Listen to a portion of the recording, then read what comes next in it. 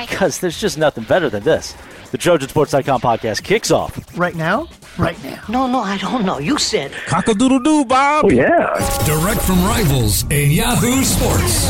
This is the Trojansports.com podcast. For a touchdown. With Trojan Sports publisher Chris P. Swanson. Moving on. Elove 33. You better cut that out, man. I swear. I better not hear that on the podcast. You mean about him doing that? Yeah, we broke down. Okay. Beat reporter Adam J. Maya. Here we go. Message boards. We start March. It's the weekly radio show you need for everything USC. Is that your first joke? That's really a good one. Follow Trojansports.com on Twitter at USC_rivals. The Trojansports.com podcast kicks off now. We're back on the Trojansports.com podcast. I'm your host and the publisher of the website, Chris Swanson. I'm here with Adam Maya. We're both very thrilled after an exciting game against Oregon State. We're ready to get into all of the action. Before we do, though, make sure to sign up to the website if you haven't at usc.rivals.com/sign_up. That's just a quick plug. Adam Maya, USC Oregon State. A battle of the ages. Tell me all about it. You know what, Chris? I don't appreciate this intro. I can sense that readers are focusing on some tendencies of yours as you talk about these games, and I feel like we need to say different things. Use different words, maybe change our language a little bit, get away from our tendencies. I think we'll be fine if we do that. Well, I'm kind of like a USC offensive coordinator, and that I never break my tendencies. I hope that's where you were going, because I felt scolded for a second, and then I was like, I think this might be a T. Martin joke. Aren't they all? Talk about tendencies. Let's get into the game. It's not very interesting to talk about right now, because we've been having the same conversation for about a month. And when I look at this game and the opponent, an Oregon State team who I'm going to say is somewhere between second and third of the worst conference teams I've watched from the Pac-10, Pac-12 in the last decade. The first one would be that 2008 Washington State team, without a doubt. And then after that, you're looking at maybe the 2011 Colorado or 2012 Colorado team. A couple bad ones there for Colorado, but I think the 2012 team took the cake. And then this one's right there with that Colorado team. It's not threatening the Washington State team from 2008. I don't think anybody can. The GOAT. I think they'd be booted out of the conference. But this was an awful Pac-12 team. Awful. And USC played to their level at times. I just thought it was very disappointing. It was very disappointing. It was kind of what could be expected too. No. You expected that? Not that bad, but I will say that USC is probably the most talented underachieving team in the conference, playing the worst team in the conference. They are. And I mean, you're right. I thought they were going to look good. Yeah, you're right. I didn't expect it to be that bad. I actually thought USC would just run away with the game that way. They could have. That didn't happen. But they couldn't. They should have, but they couldn't. I don't even know if it's couldn't. I mean, hey, we're talking about the play calling again. What a surprise. But, I didn't understand why USC was throwing 23 passes in the first half against an overmatched team.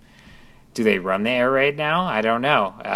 It kind of seems like it, and it was just, again, I was confused by the whole thing. Confused how you're turning the ball over twice in the red zone and, keeping a team in it that has no chance. Oregon State is basically an FCS football team right now. They beat Portland State by 3 points. They've been destroyed by everyone else, and it was just... Right there. Yeah. Portland State. Beat them by 3. Yeah. Well, I mean, Minnesota, who I don't know how good they are, but it's Minnesota. They can't be that good. beat Oregon State 48-14. Yeah. It's bad. And, USC it was cruise control. It was, they played terribly. They're up by 18 in the first half anyway, and then beat them by 28 points. So there's not anything to take away from this game, really. It was a scrimmage. It was like a bye. They played terribly. How much does that really matter, though? They couldn't lose that game. Does it even matter? I think it does a little bit. I think it shows something. I think it shows some red flags.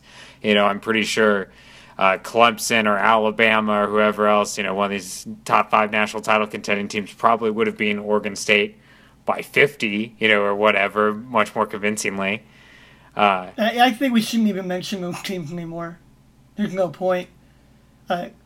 We've been holding USC to a Final Four standard, and that's why we've been hard on them each week, because we were holding them to that standard. And when they handle a team like Stanford, who is doing about what you thought they would, I know that they had the hiccup with San Diego State, but it's apparent now that San Diego State is a legitimate team and playing like maybe the best team in California. Yeah. So Stanford loses there, but they're winning again. They're going to be a 9, maybe 10 win team. Maybe they're not elite, but they're still really good. They're a top 20 team. And USC handled them, and that's the outlier now, because the 5 other games have really looked nothing like that game. And while defensively I thought they played some good football basically every week outside of the season opener, it's now been a month for the offense. Been 4 weeks, 4 games where they haven't looked right. That's really incredible. Yeah, and that's the reason why they escaped Texas, and they were in a dogfight with Cal, and they lost to Washington State because of that. They're going to play other good teams. They might not play another great team again. I don't know until the Pac-12 title game, assuming that they get there. But they're going to play other legitimate teams. Utah is a legitimate team. Probably a good team. Not a great team. Notre Dame might be great. Notre Dame is at least good, at the very least, and they're playing there in South Bend. But they have to play a lot better versus Utah, or they're going to lose again. Yeah. And that's where I was, I think, most confused talking to the team afterward, after the Oregon State game, where many of them felt like they had played at a high level in all 3 phases. And those are direct words out of their mouth. If they play at that level that they played at versus Oregon State, they're losing to Utah. I'm not predicting a loss here. I'm just saying they have to play better to beat Utah. I think there's something to playing to your opponent, that human element where sometimes you can't help but kind of stoop to their level. I just saw it for too long with this USC team. That, again, I don't know what's going to happen with Utah, but another loss is coming. Well, it bothers you, right, that the players seem to defend performances that aren't that great. Does that bother you? I know it doesn't. I guess it can't bother you. Yeah, it doesn't personally bother me, but I find it concerning, sure. Okay, yeah, good term. I think it pertains to complacency. Yeah, and you know what I mean? And I kind of give the players a little bit of a pass because while I would like to see a player, always kind of take blame and say, we could be better or whatever else and look to fix things. Yeah, I feel like those are the players. I feel like those are the players that are special, but it kind of concerns me more when the coaches, I think, defend it. That's what concerns me more because I feel like when you look at an Urban Meyer or a Nick Saban, it seems like they're never happy, right? They're never satisfied. They're always kind of uptight about how their team performed or whatever. I don't ever hear them really defending performances. And I just feel like there's a reason. You demand excellence. You keep grinding and working towards perfection and, sharpening the stick or whatever. You don't get complacent. And I don't know. I just feel like the the coaches as well kind of make excuses for these performances at times, or say everything's okay, whatever else, and I just think that's a big red flag too. I'm not sure that's what you want the message out of the coaches to be either. Yeah, no, they're way too concerned with perception right now. It doesn't matter what we're talking about right now. It doesn't matter what we say on this podcast or what we write. It's really irrelevant.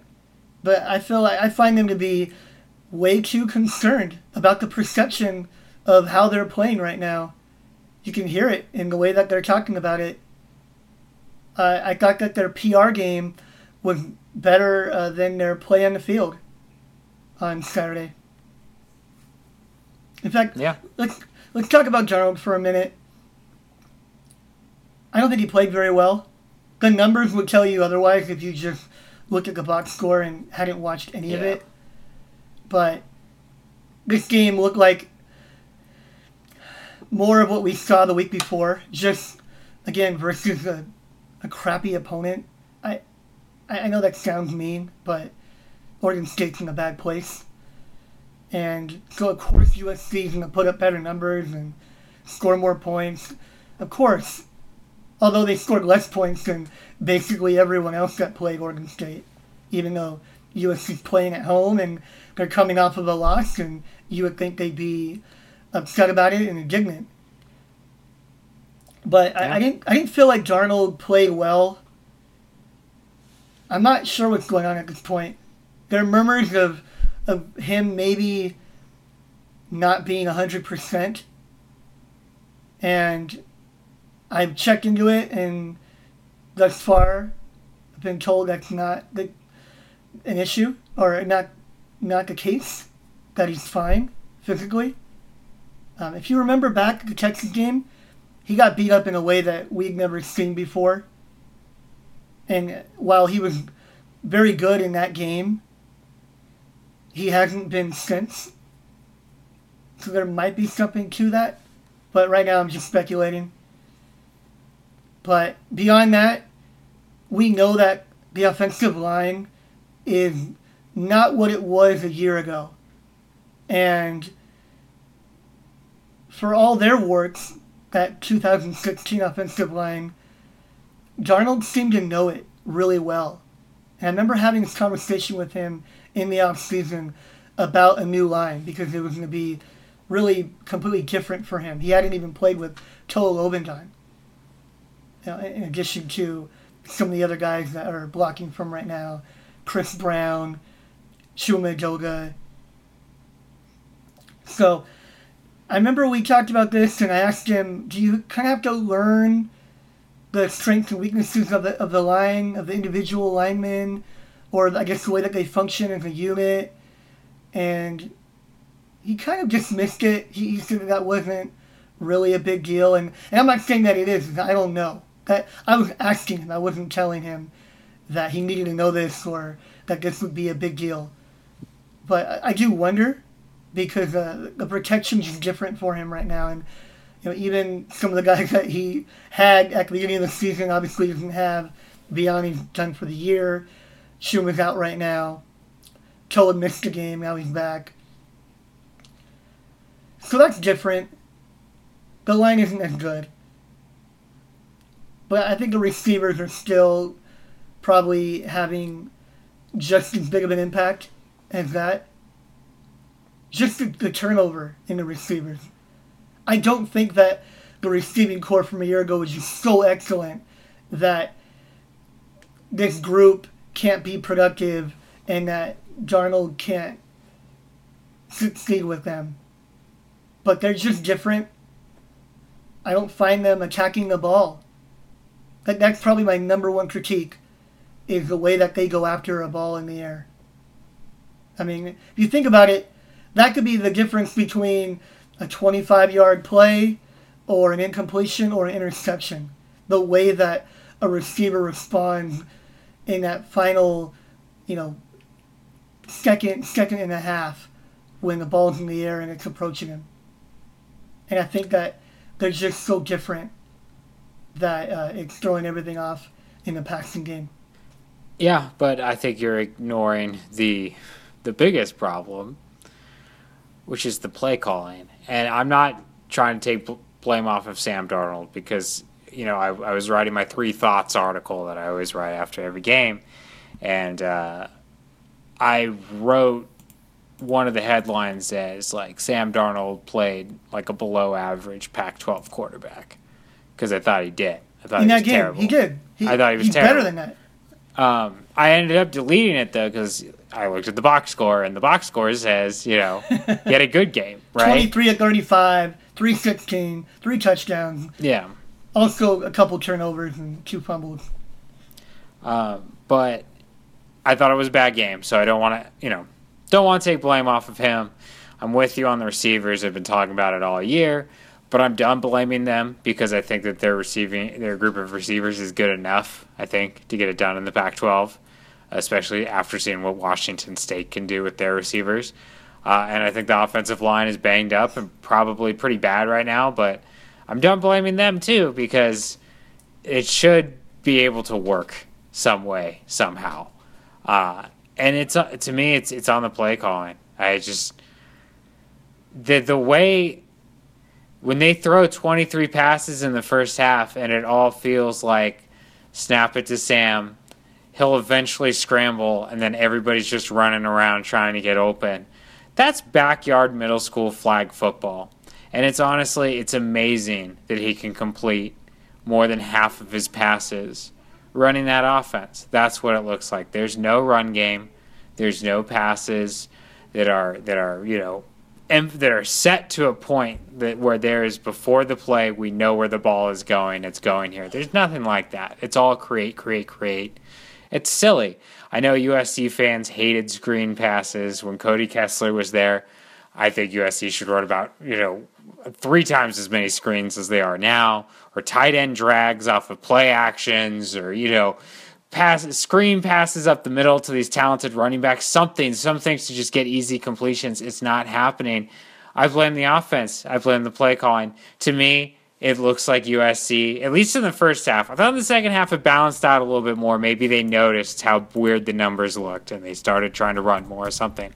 But at times, it really looks like they're running a bad impression of the air raid. And, if USC wanted to run the air raid, if that was their offense and they hired an offensive coordinator that ran the air raid and they were like, we're going to do this, I'd be totally fine with it. It's not my favorite offense. I would think USC would benefit from running more and using their backs. But if that was actually their plan, I think they could be good at that offense. I think it could work out fine. But they don't have a plan. It's all up in the air. That's what it feels like. It's just all, this is the play call, hope it works out. These receivers probably aren't going to be where they were supposed to be originally, and Sam's probably moving out of the pocket. And that's not an offense that wins football games or makes any quarterback look good.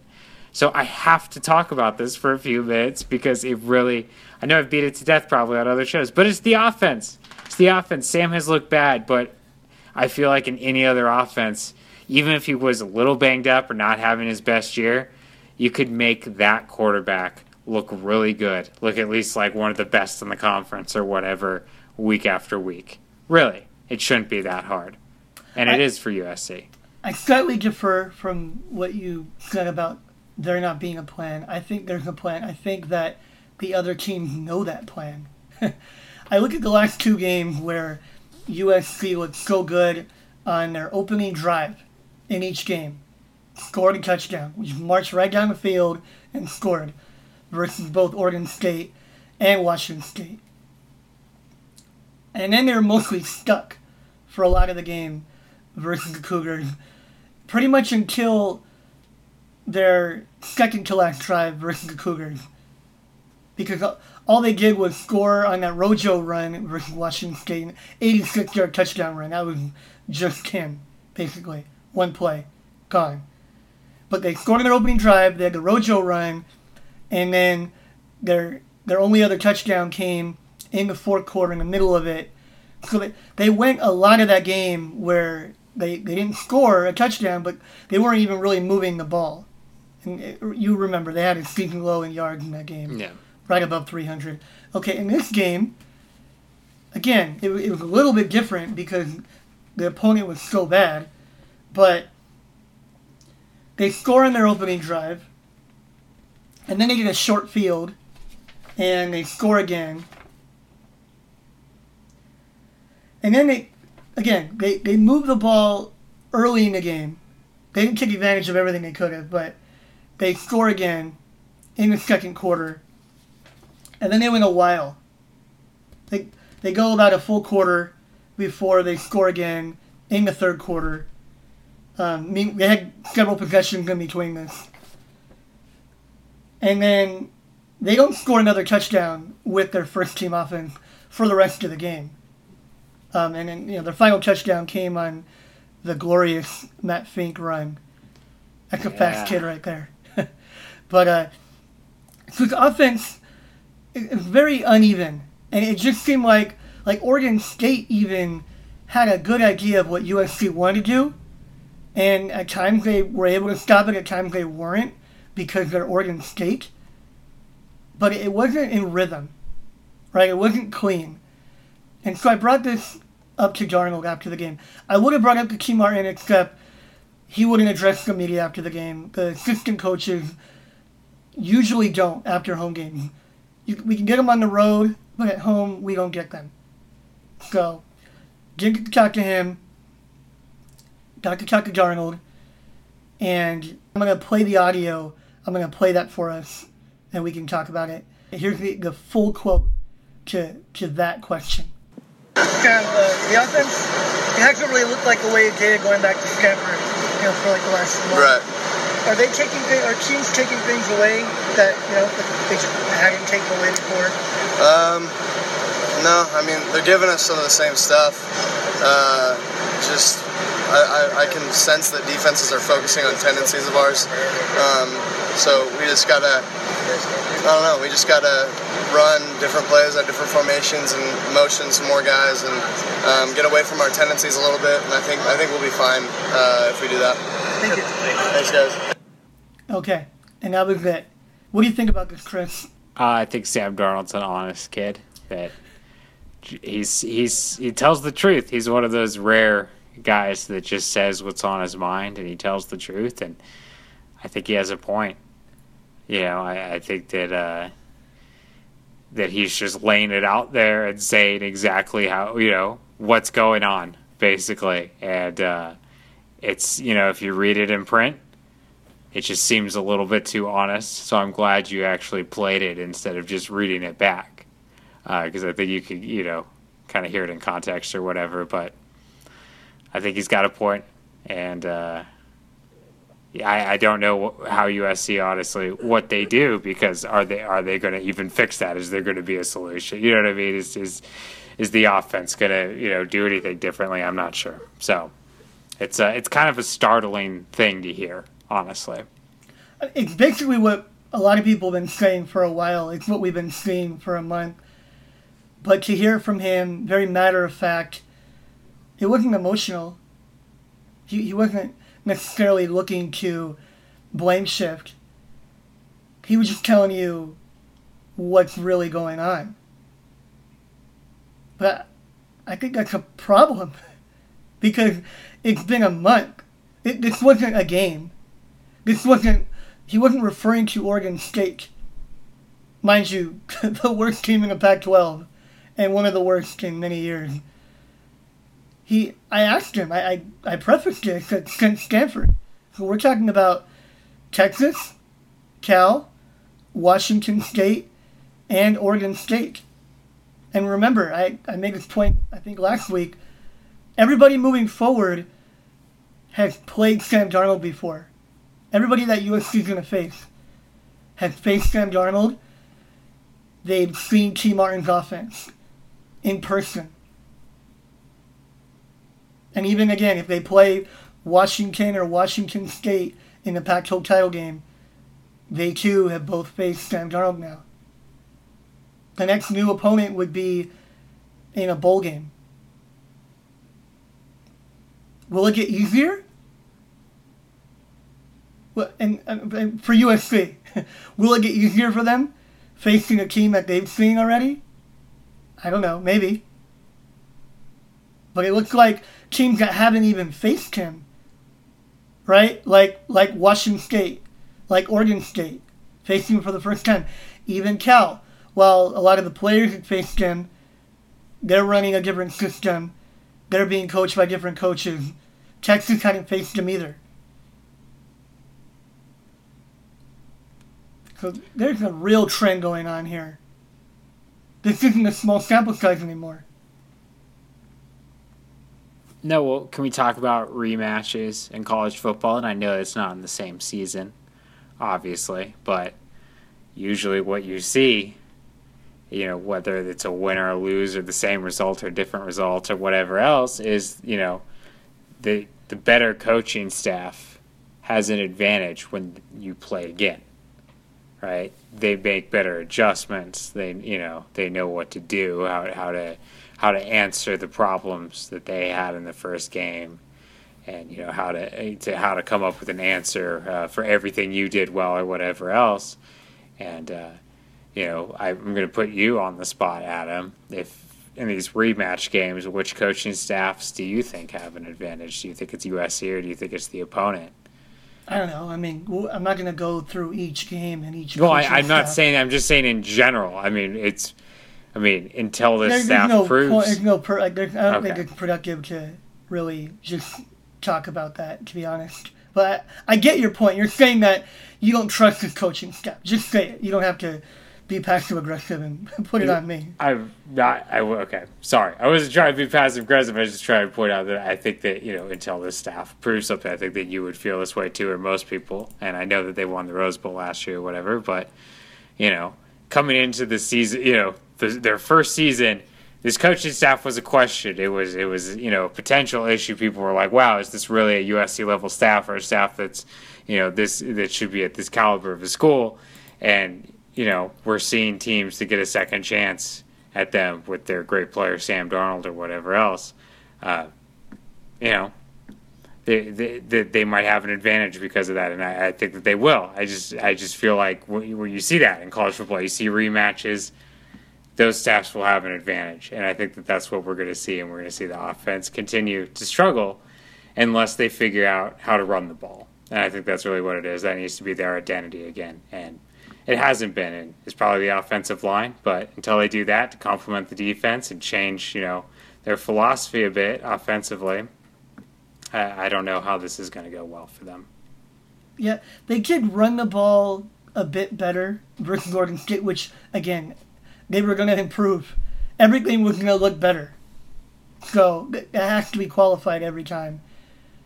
They ran the ball better. I didn't feel like it was consistent. And it wasn't a lot. I didn't really understand Rojo not getting more carries, both this week and last week. We know that he's coming off an injury. That's probably part of the reason. Although he's not saying that there's anything wrong. That's always hard for us when we don't know.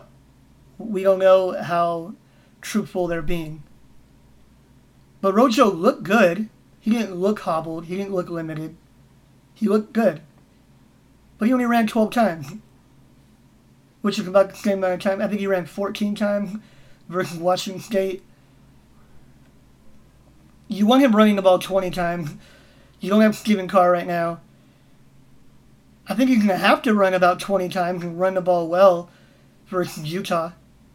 Right? Isn't that a must? Yeah. There's a clear drop-off from him to the next guy right now. I don't know if it's Vavai or where. I don't think there's much separating the two of them.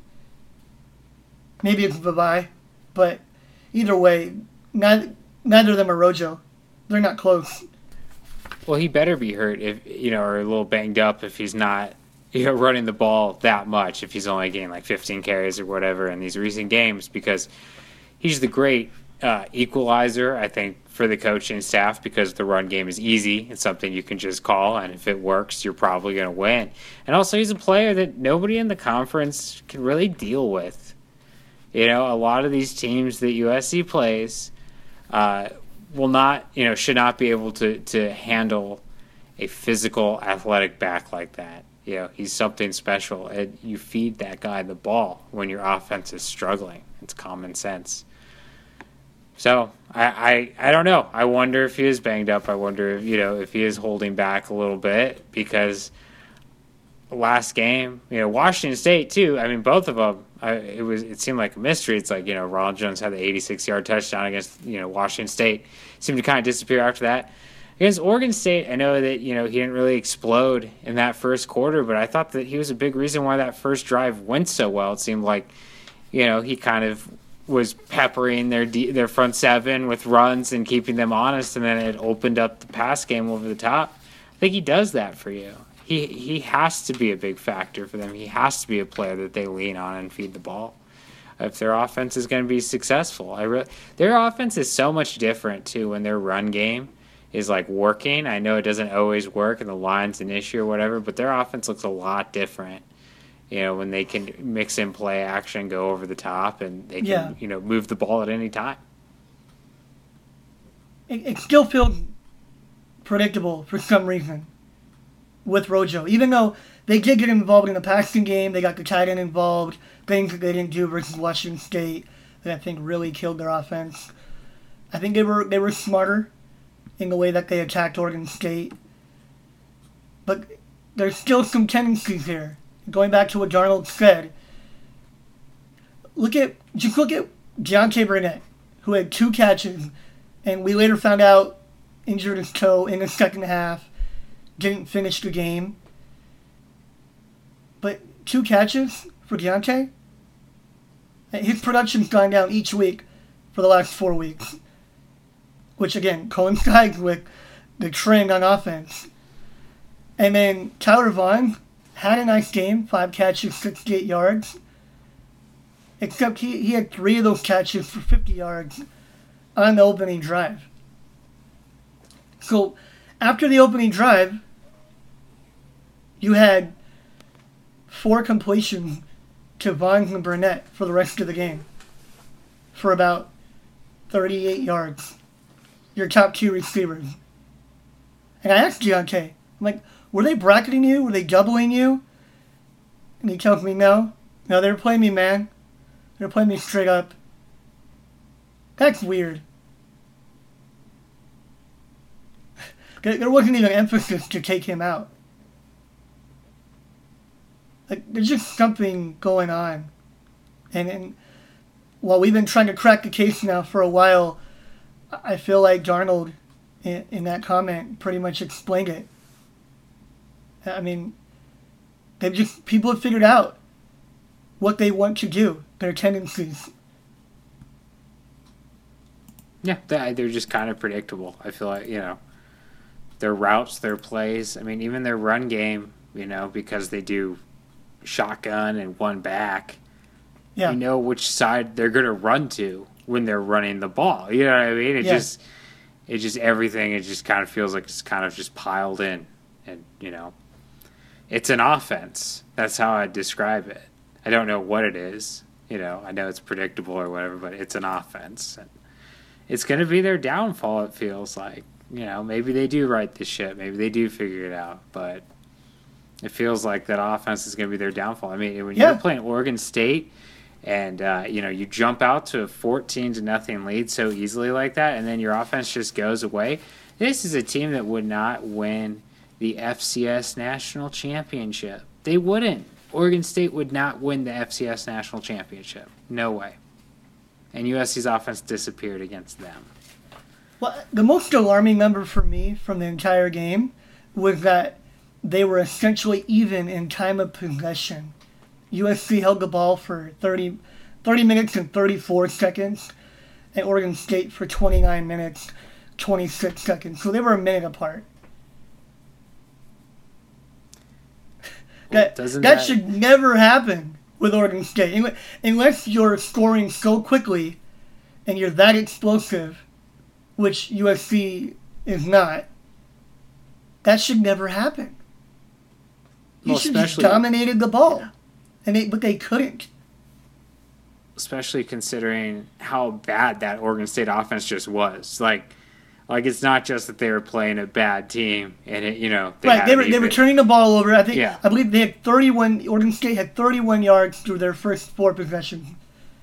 So it wasn't like they were moving on the USC defense. The USC defense had, I want to say, excellent game, and I know that people would probably debate that because,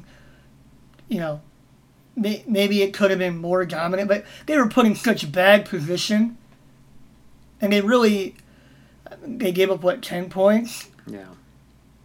I would call it excellent. They could shut them out, but your defense, like we've talked about over and over, going back to, the previous regime and previous quarterback, your offense can really hurt your defense. Yeah. And that's what was happening here. I thought the defense was great, if not excellent. They're playing at a championship level. If the offense was right now, the defense would still give up like it is, like in the teams versus most teams, because you're going to do that in the Pac-12. Like last year, it was in the low 20s most of the time. I think they're playing a little bit better than they were last year at this point in the season. Halfway point. Yeah. I think they have a championship caliber defense.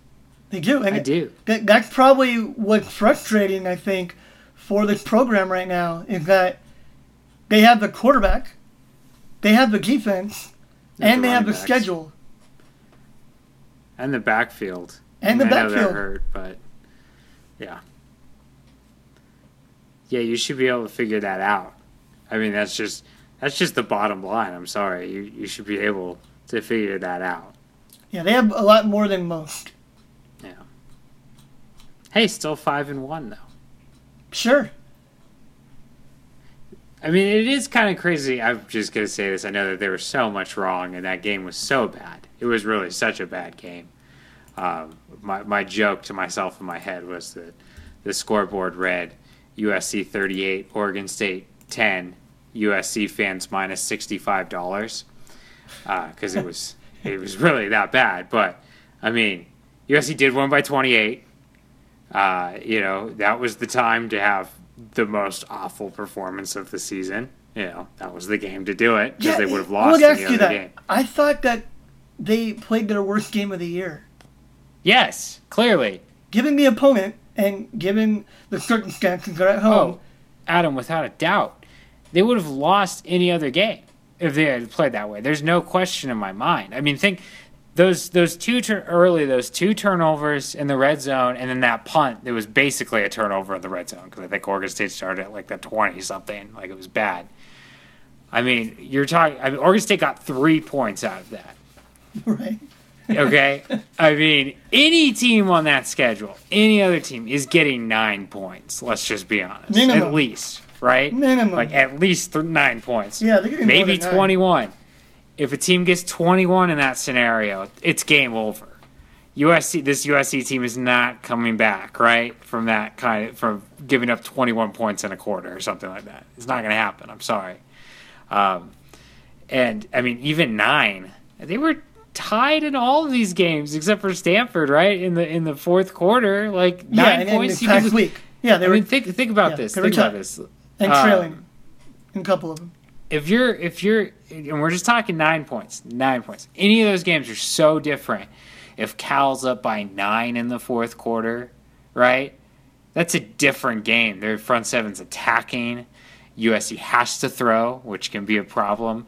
Western Michigan was a team that was running the ball on USC. If they're up by 9 in the fourth quarter, Texas, that's a loss. Obviously, they had to score on the last drive to get that game into overtime. That's a loss without question. You couldn't come closer to losing without losing than they did in that game. Yeah, so 9 points, giving up 9 points, giving up 3 more points to Texas, it's over. So you look at all of these games, and it just feels like if they had that sequence, just that one sequence in the first half, they can't beat any team in their schedule. I mean, that was terrible.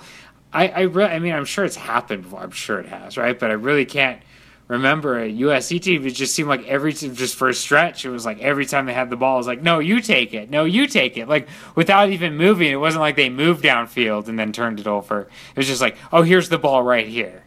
It was just crazy to watch. And I just feel like that stretch, that loses you any game against any team that has a chance to beat you. If you're playing a team that can get within 14 points of you, you might lose that game in that stretch right there. This was their Vanderbilt, right? This is their Vanderbilt game. Yeah. So you shouldn't beat them 38-10. No. That's why you can throw out these numbers. A lot of them. Oregon State right now is not a Pac-12 team. I mean, they just are by name, but they're really not. Well, and I want to say something. 38-10, you know, it was the way it got to 38-10 too, because it was if USC had jumped out to like a 35-0 lead and then went to sleep and played that bad, I would understand. That's human nature. You know what I mean? But it literally, in the second quarter, it felt like Oregon State, you know, should have been more in the game than it seemed like.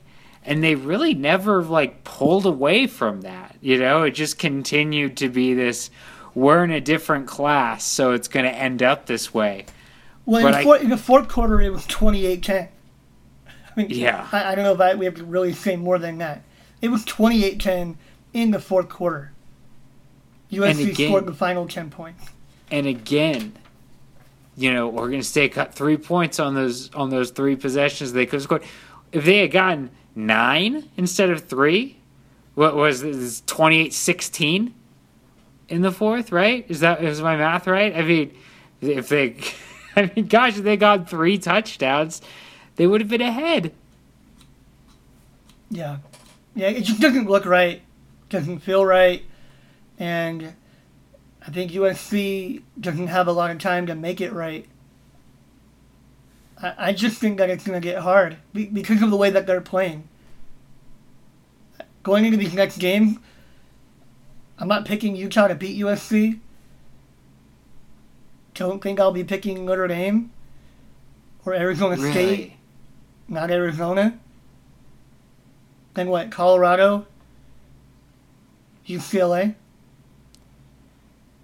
I'm not picking those teams to beat them individually, but I'm picking USC to lose another game, because of the way they're playing. They have to play better. They cannot play like they played versus Oregon State and beat each of those teams. They might beat Arizona playing that way, and maybe Colorado. But they're not going to win out playing like this. No, and I'm with you. You know what I mean? I don't think, except Notre Dame. I think I would pick Notre Dame to beat USC at this point. But those other teams, you're right. I don't see them, you know, any of them being like, oh, it's scary. USC will probably lose those games. But can USC avoid close games right now? You know what I mean? I feel like all those games could be close, and they've all been close. Yeah, exactly. Right? Yeah. Every game this season, except for this past weekend, and really Stanford, after the middle of the third quarter, was close. They were close. Why are they close? Yeah, I don't know. I mean, we talked about the schedule was supposed to, you know, help this team. Well, 2012, right? That's the last year that USC started out 5-1. And though they were 5-1, and they had the loss to a good Stanford team early in the year, which sort of knocked them off their perch, but they were still 5-1. They were still a top 10 team. But they weren't playing great football while they were 5-1. In fact, they were probably playing a little bit better than this team, but they weren't playing great football. They kind of struggled with Utah, with Washington, with Cal, Syracuse, remember early in the year. Yeah. They couldn't run on Syracuse. Yeah. But they were playing a little bit better than this game. They were 5-1, and then what happened? They lost 5 out of 6. Now, I'd be shocked. If I'm forget about shocked. I'm not even going to go there. It's not happening. They're not losing 5 of 6 with Darnold. It's not going to happen. But the goal right now, at least I thought it was. And if I'm mistaken, then we're probably just wasting our time right now. I thought the goal was to win the national title. Yeah, I don't know if it was a realistic goal, but that was my understanding as well. They were in the top 5, and that's all anybody talked about around the program was how USC, wins championships. Well, they and talked that's about the goal. it. Yeah, I'm Yeah. not putting words in their mouth. They talked about it. Yeah. They want to win the Pac-12 because you have to. You're not getting in without doing that. But I don't think you're getting in with another loss either. So forget about these rankings right now. I know they're going to really move up. But just so irrelevant. The point is, they have to win out. They can't lose again. And they can still get into the Pac-12 title game. They could still win that game and win the Pac-12. But they will not be a Final Four team with 2 losses. There's no margin for error. No. No, so there's not. Yeah, that's why we're picking apart these games, because they can't afford another loss. No. Now, every week's a season at this point. If they lose, it's, it becomes a different season, right? Yeah. And if they win, this path that they wanted to be on is open still if they keep winning.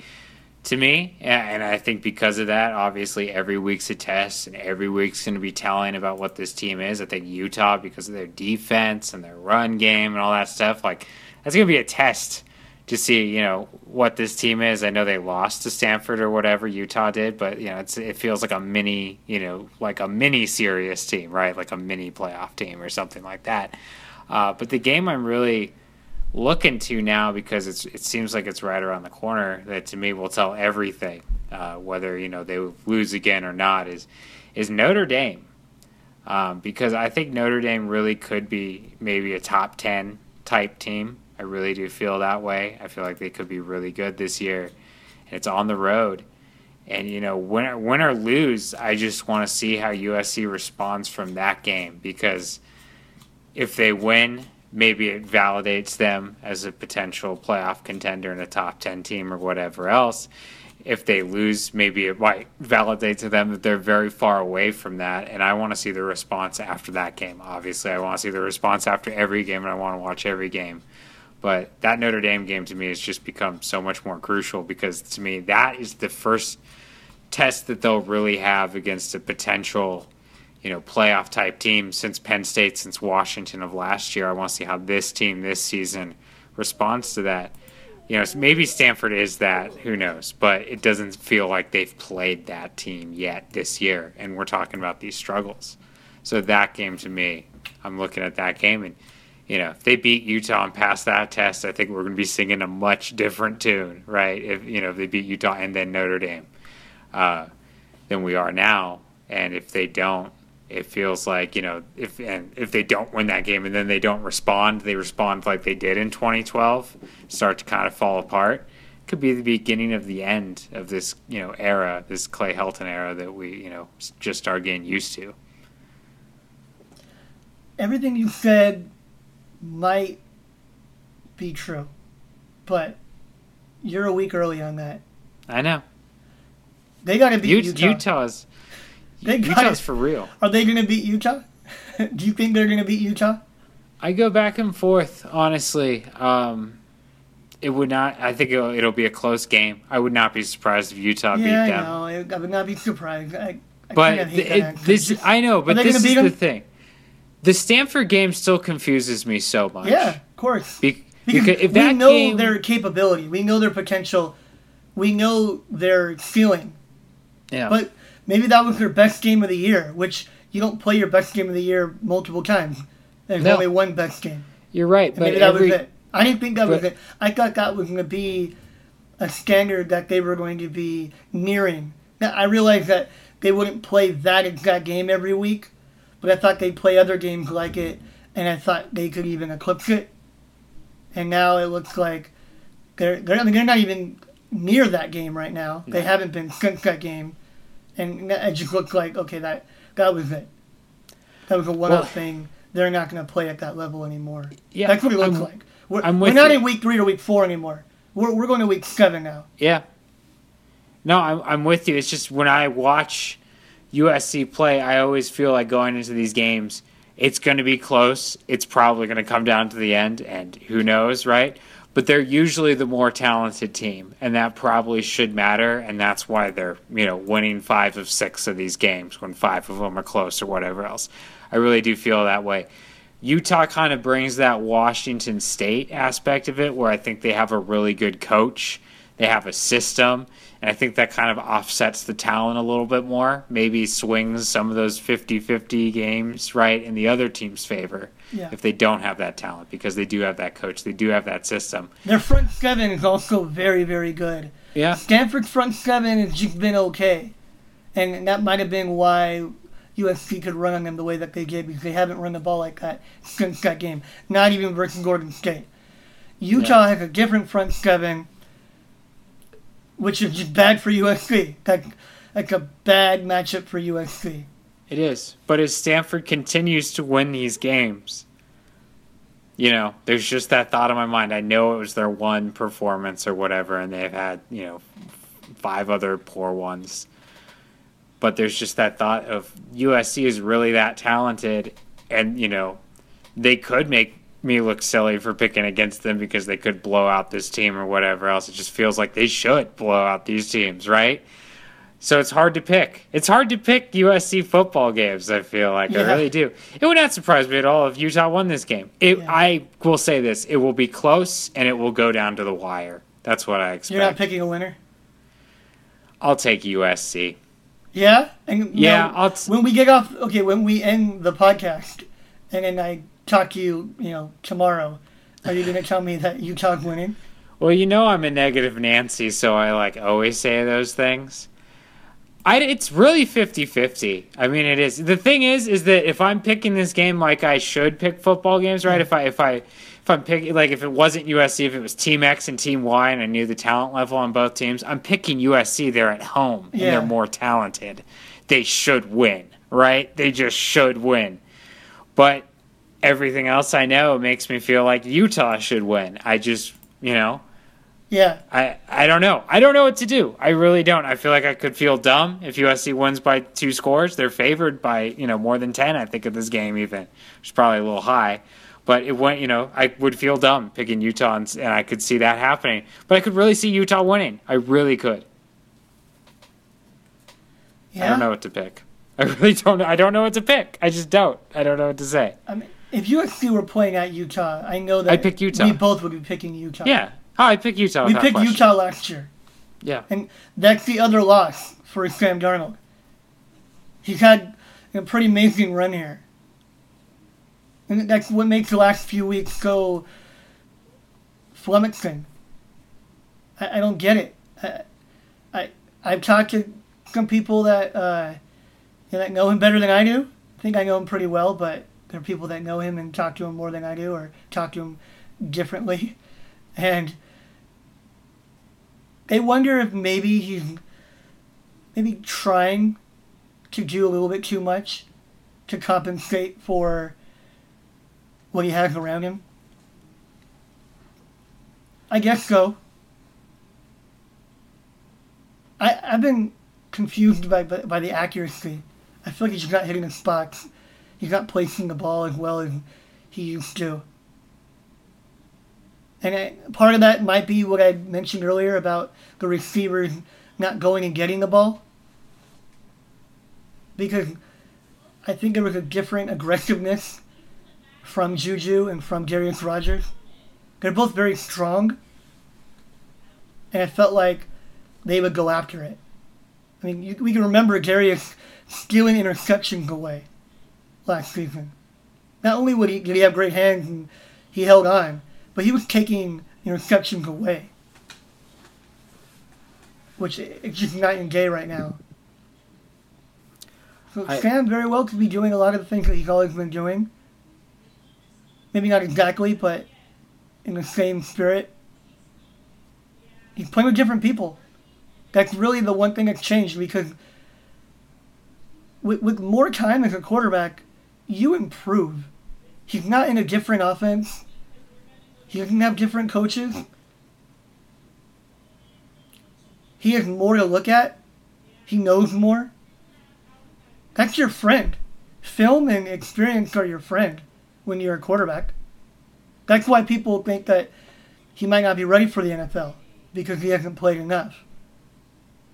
And yet he played so wonderfully last year. So why is there this regression? I mean, the only things that have changed are a lot of his receiving core and a lot of his offensive line. Even opponent-wise, I'm going to say it again. Basically everyone other than Stanford was facing them for the first time. And Cal, sort of, right? But there's still 4 other teams, first time. And for much of the year, in fact, Stanford is where he had his best game. That was a game where he went 21-26. So the team that he had faced before, scratch that. Stanford, he only got to play the final drive in the previous season. And he came in for like 2 plays at the beginning of the fourth quarter in 2016 versus Stanford. But then he played the final drive. He came in for Max, which was the end of Max as the starting quarterback for USC. So really everybody was new, and they're done with that. Moving forward, he's going to face a bunch of people that he's faced before. Okay. I don't know what to expect from that. I would think the advantage would go to the defense. Maybe it won't. Maybe advantage will go to Sam Darnold and T. Martin and Tyson Hilton. Maybe to the better coaching staff. I want to say, too, I just want to get your take on this because it's something that I don't think we brought up. I think that Sam, to me, it just feels like he's rushed. And not only when the pocket's collapsing or his offensive line isn't holding up, feels like, to me, he's anticipating that now. And that, to me, I think that's made a big impact on his game, his accuracy. I agree with you about the receivers and all that stuff, too. But I see a lot of times where his mechanics aren't there, and people question why. And and it seems like he's rushing through it. He was already so good at getting the ball out quickly and anticipating and being fast. Clay said this already. You're right. I mean, Clay spoke to it. He said that there's more pressure and that they run a timing offense. And because of that, with the receivers, it can be hard to function with poor pass protection. Now, whatever you thought of last year's offensive line, most importantly, Sam was comfortable with it. He was only sacked 6 times the entire season, where this year he's been sacked 10 times through just 6 games. He's not comfortable. You're right. Well, it feels to me, like we're watching him in the NFL. Because it feels like the speed of the game has changed almost. Which we didn't expect. Yeah. The pass rush is coming faster. If it's not, he's anticipating that it's going to come faster, and he's moving faster himself. And, the windows are tighter, and, he can't wait as long for receivers, all these things. It feels like Sam Darnold is playing in the NFL. I mean, it's not that big of a jump, obviously, but it's different. You can just tell. Yeah. The speed's different now. Yeah, that's what it looks like. I understand the point that you were making. I agree. I'm going to pick USC because I'm not picking against Sam Darnold. I can't do that yet. And they're at home. Although if they were in Utah, I'd be picking Utah. Yeah. But they're in Coliseum. USC's won 13 in a row there. They usually win big. I don't think they're going to win big, but I think they're going to win. But they have to play better, or they won't win. They have to play better than they played the last few weeks. They can lose this game. They can lose any of the games left on their schedule. They're all losable with the way that they're playing. Yeah. It's completely true. Yeah. It's gonna this last half of the season is gonna be a wild ride, man. Because they got through this first. I know that they have the loss, but it's been okay despite all the craziness, and this is gonna be telling, right? I mean, this is we don't know how this season's gonna be remembered yet, right? It's not set in stone. All right, they're not out of it yet. It's gonna be interesting to see how they respond because this Oregon State game was rock bottom. It was the right opponent. They didn't lose. They couldn't lose this game. No, but it was rock bottom. I can't imagine USC playing worse than that. I really can't. I don't know how it could have happened. So, yeah. What's the response? Do they improve? Do they go 6-0, 5-1? Or does it all fall apart? It's going to be really interesting. It's going to be a dramatic half season of football. It really is. Well, no, I don't know that. I think that they can lose this weekend, and then then they're out of the national title picture. I mean, I don't know how dramatic it'll get at that point. It'll be anticlimactic. Yeah, I guess it could all just fall apart right away. Well, not fall apart.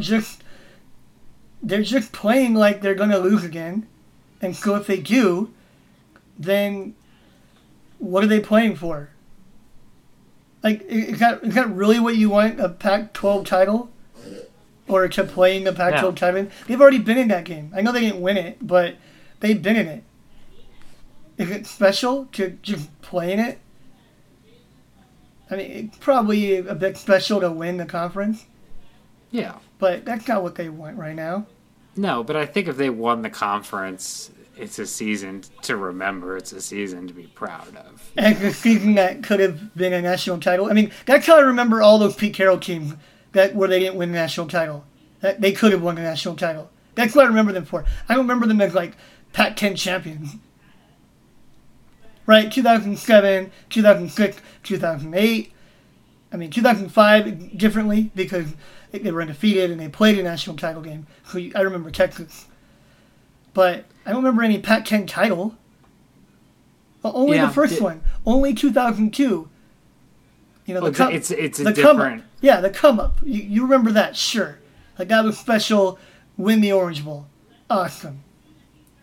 But from there on, either they won the title or they could have won the title. That's what you remember. And that's how I'm going to look at this season. Last year, I remember that they won the Rose Bowl. Not that they could have won the title. This year, it's either win the title or you could have won the title. I think it's a shame that the schedule was perceived before the season to be so bad because should they really be at that point? Should we have, you know what I mean? Would we have thought this before the season that, they should win the title or it's disappointing if it looked like they had a monster of a schedule in front of them? Because really, maybe they should be at the come-up point still. I know it's season 2 and last season would have been the official start or whatever. Yeah. But maybe USC fans, maybe the expectations were too high. Maybe USC fans should be excited if they lose 2 games and win the conference. You know what guided my thinking in that? You're right. You make a great point, and we could have gotten ahead of ourselves from the jump. But what guided my thinking was that Sam Darnold is playing his final year. That's the way I viewed the season coming in. They're not winning national title next year without him. No. So I felt like they had to win it this year. And they had the opportunity to do it. Yeah, and you're right. And you're right, they did. And even if maybe, everything got a little bit too big or whatever, but they really did, and I guess they technically still do, so I should say that. Yeah, they do. But it's something that doesn't come around very often, because you're right. Next year, they don't have a chance to win the national championship. Not without if we're being honest. Yeah, and, with an offensive line that might look a lot different. And then you're thinking, when would USC have the chance? And you need this defense still, right? You need a defense like this, and you need a backfield like this. So it's hard to project, because now you need that and the quarterback, and you're wondering, okay, 3 years from now, right, when, Jack Sears is developed or whatever, USC fans are thinking, and who knows when it could be again. Because you do need to put so many pieces together. They haven't had a defense like this in recent years. No. I guess the backfield might be more, a little bit easier for them to come into, but they also haven't put together an offensive line that's championship caliber in many years. They haven't had a quarterback that's good. Yeah. It's tough, man. I mean, you're right. That this, maybe this season, if they don't win it, maybe it is disappointing, because when could they do it again? I think that we're even having this conversation tells you where the program's really at, because what we had seen in the previous decade was reload. Yeah. Where they almost didn't miss a beat each year. Didn't matter who graduated. No, next man up. I mean, it really was next man up. And some went higher than the guy before them. Some came close to that guy, but then another part of the team was improved. They were in the national title picture every year for 7 years in a row. Yeah. And they would have been in 2009 if Sanchez had come back. That's where they were at. But this feels kind of like 2008 in a sense, where let's see if they can get in, and then 2009 is just going to be different. Yeah. That's what this feels like. Like it's kind of ending, which it shouldn't end this quickly. Well, but what is the difference, right? Let's talk about coaching. What the difference is. Coaching's the difference. Well, it is. Coaching. Because you knew with Pete Carroll there that they were going to have a good defense every year, right? Like they were going to, for maybe except for 1 or 2 years, right? Yeah, other than 05. Yeah, it was like, this is a championship caliber defense every year, because they have the guy that's going to coordinate. And they literally had the best defense in the country, or a top 5 defense. Yes. Year in and year out, other than 05. Yes. So you had that, and then you look at all these other pieces we talked about. They're recruiting at such a high level that they had the athletes at receiver and running back every year, whether or not, it turned out that they were that good or whatever. It's like they got those guys. It always seems like they had a chance to have that. The offensive line was always well developed. They never had a bad offensive line. And then with quarterbacks, it's like, yes, you need a special quarterback probably to win the whole thing, most years. And USC, because they got so many, high-level high school quarterbacks, it felt like, hey, if it's not this guy, it's the next guy, right? It felt like those pieces were always around, and they could always kind of fit together. Maybe they're missing one piece this year or another piece the next year, but it always seemed like they were right there. USC right now, it feels like, oh, wow, they kind of walked into Sam Darnold, right? Like they don't usually have a quarterback like that in recent years. They usually have good tailbacks, but not this level. The defense hasn't been, this good in a while. They have trouble with the offensive line. We're looking at the receivers this year. They haven't had trouble with receivers recently, but it looks like that could be a problem in the future, right? There's so many more question marks now that when is it all going to fit and be right? Who knows? Is it with this staff? Who knows? Yeah, maybe we were just wrong. Maybe they're not as good as they were last year. Last year they were a 10-3 team. Yeah. They finished number 3, but the most important poll is not the final one, it's the second to the final one, because that determines whether you're in the final 4. And in that poll, they were number 8. And maybe this team isn't that. I thought they were. I thought they were a top 8 team with the potential to be the top 4 team. But maybe they're not. I mean, they have to be better than 8 if they went into the final 4. So No. if they're not better than they were last year, then they're not playing for a national title. And maybe they're just not. They're good. They're obviously good. Are they great? They haven't looked great. They look great for one game out of 6. So maybe we were just wrong. We might have been. Maybe they're not underachieving. No, we might have just been wrong. I mean, we might have been. I mean, you think about, you said 8th, right, was where they were ranked last year before, they won the Rose Bowl or whatever. Yeah. I feel like, the 8th best team in the country is a really, really good football team. A really, really good football team. And I'm not sure this team is the 8th best team in the country right now. You know what I mean? I'm not sure they're playing that kind of football. That's really good football. When they played Stanford, they looked like a Final Four team. Yeah. They looked better than they did in any game last year.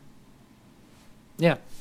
So to me, it feels like they're kind of floating in that range where it's like maybe, things break your way and you have this pretty record and maybe you are ranked 8th, right? Maybe that's like their ceiling or whatever. And maybe things don't break your way and you're fringe top 25, like maybe falling out of the poll if you lose the bowl game. Yeah, that's kind of what it feels like to me right now. Yeah, that's what it looks like. I'm not predicting that, but it does look like that. I don't know what to expect. I want to say I'm expecting it to change or turn around, but it's just kind of gotten a bit worse. I thought that, okay, Texas, that's a respectable opponent. Okay, that's a good team. They were in a weird game. They barely won, but they survived. Fine. Forgiven for not being great in that game. But they should have played better versus Cal. So they took a step back from Stanford and Texas. Even if you overlook it, they took another step back from Texas to Cal. Then they took another step back from Cal to Washington State. Then they took another step back from Washington State to Oregon State. Yeah. You can't keep going back. I guarantee you that record won't look so nice. Anyway, all right. We've said enough. Yeah. I think this show probably could have been much shorter. I'm impressed that we were able to talk this much. Adam, great show, though. Yeah, don't forget to check out Mert Baldwin's podcast, Steamed to Death, with analysis on the game from the prior week, and in addition to the matchup in the upcoming week. He also does some film study. We had another piece this past weekend. And an Ask the Expert, which is a really in-depth Q&A between us and our subscribers and Pac-12 Network's analyst Yogi Roth. Really fun feature. I think one of the coolest things that we've done. Sign up and you get all of it. And recruiting, which, as we all know, is the rival's way. Thank you, everybody, for listening. As always, we really appreciate it. Make sure that if you have not signed up to Trojansports.com that you do at usc.rivals.com/sign_up. And even if you don't sign up, we still appreciate you, and we look forward to seeing you next week on our show. For Adam Maya, I'm Chris Swanson. Once again, thank you so much, and hopefully we'll have a much more positive podcast next week. Take care, everyone. All right. Bye.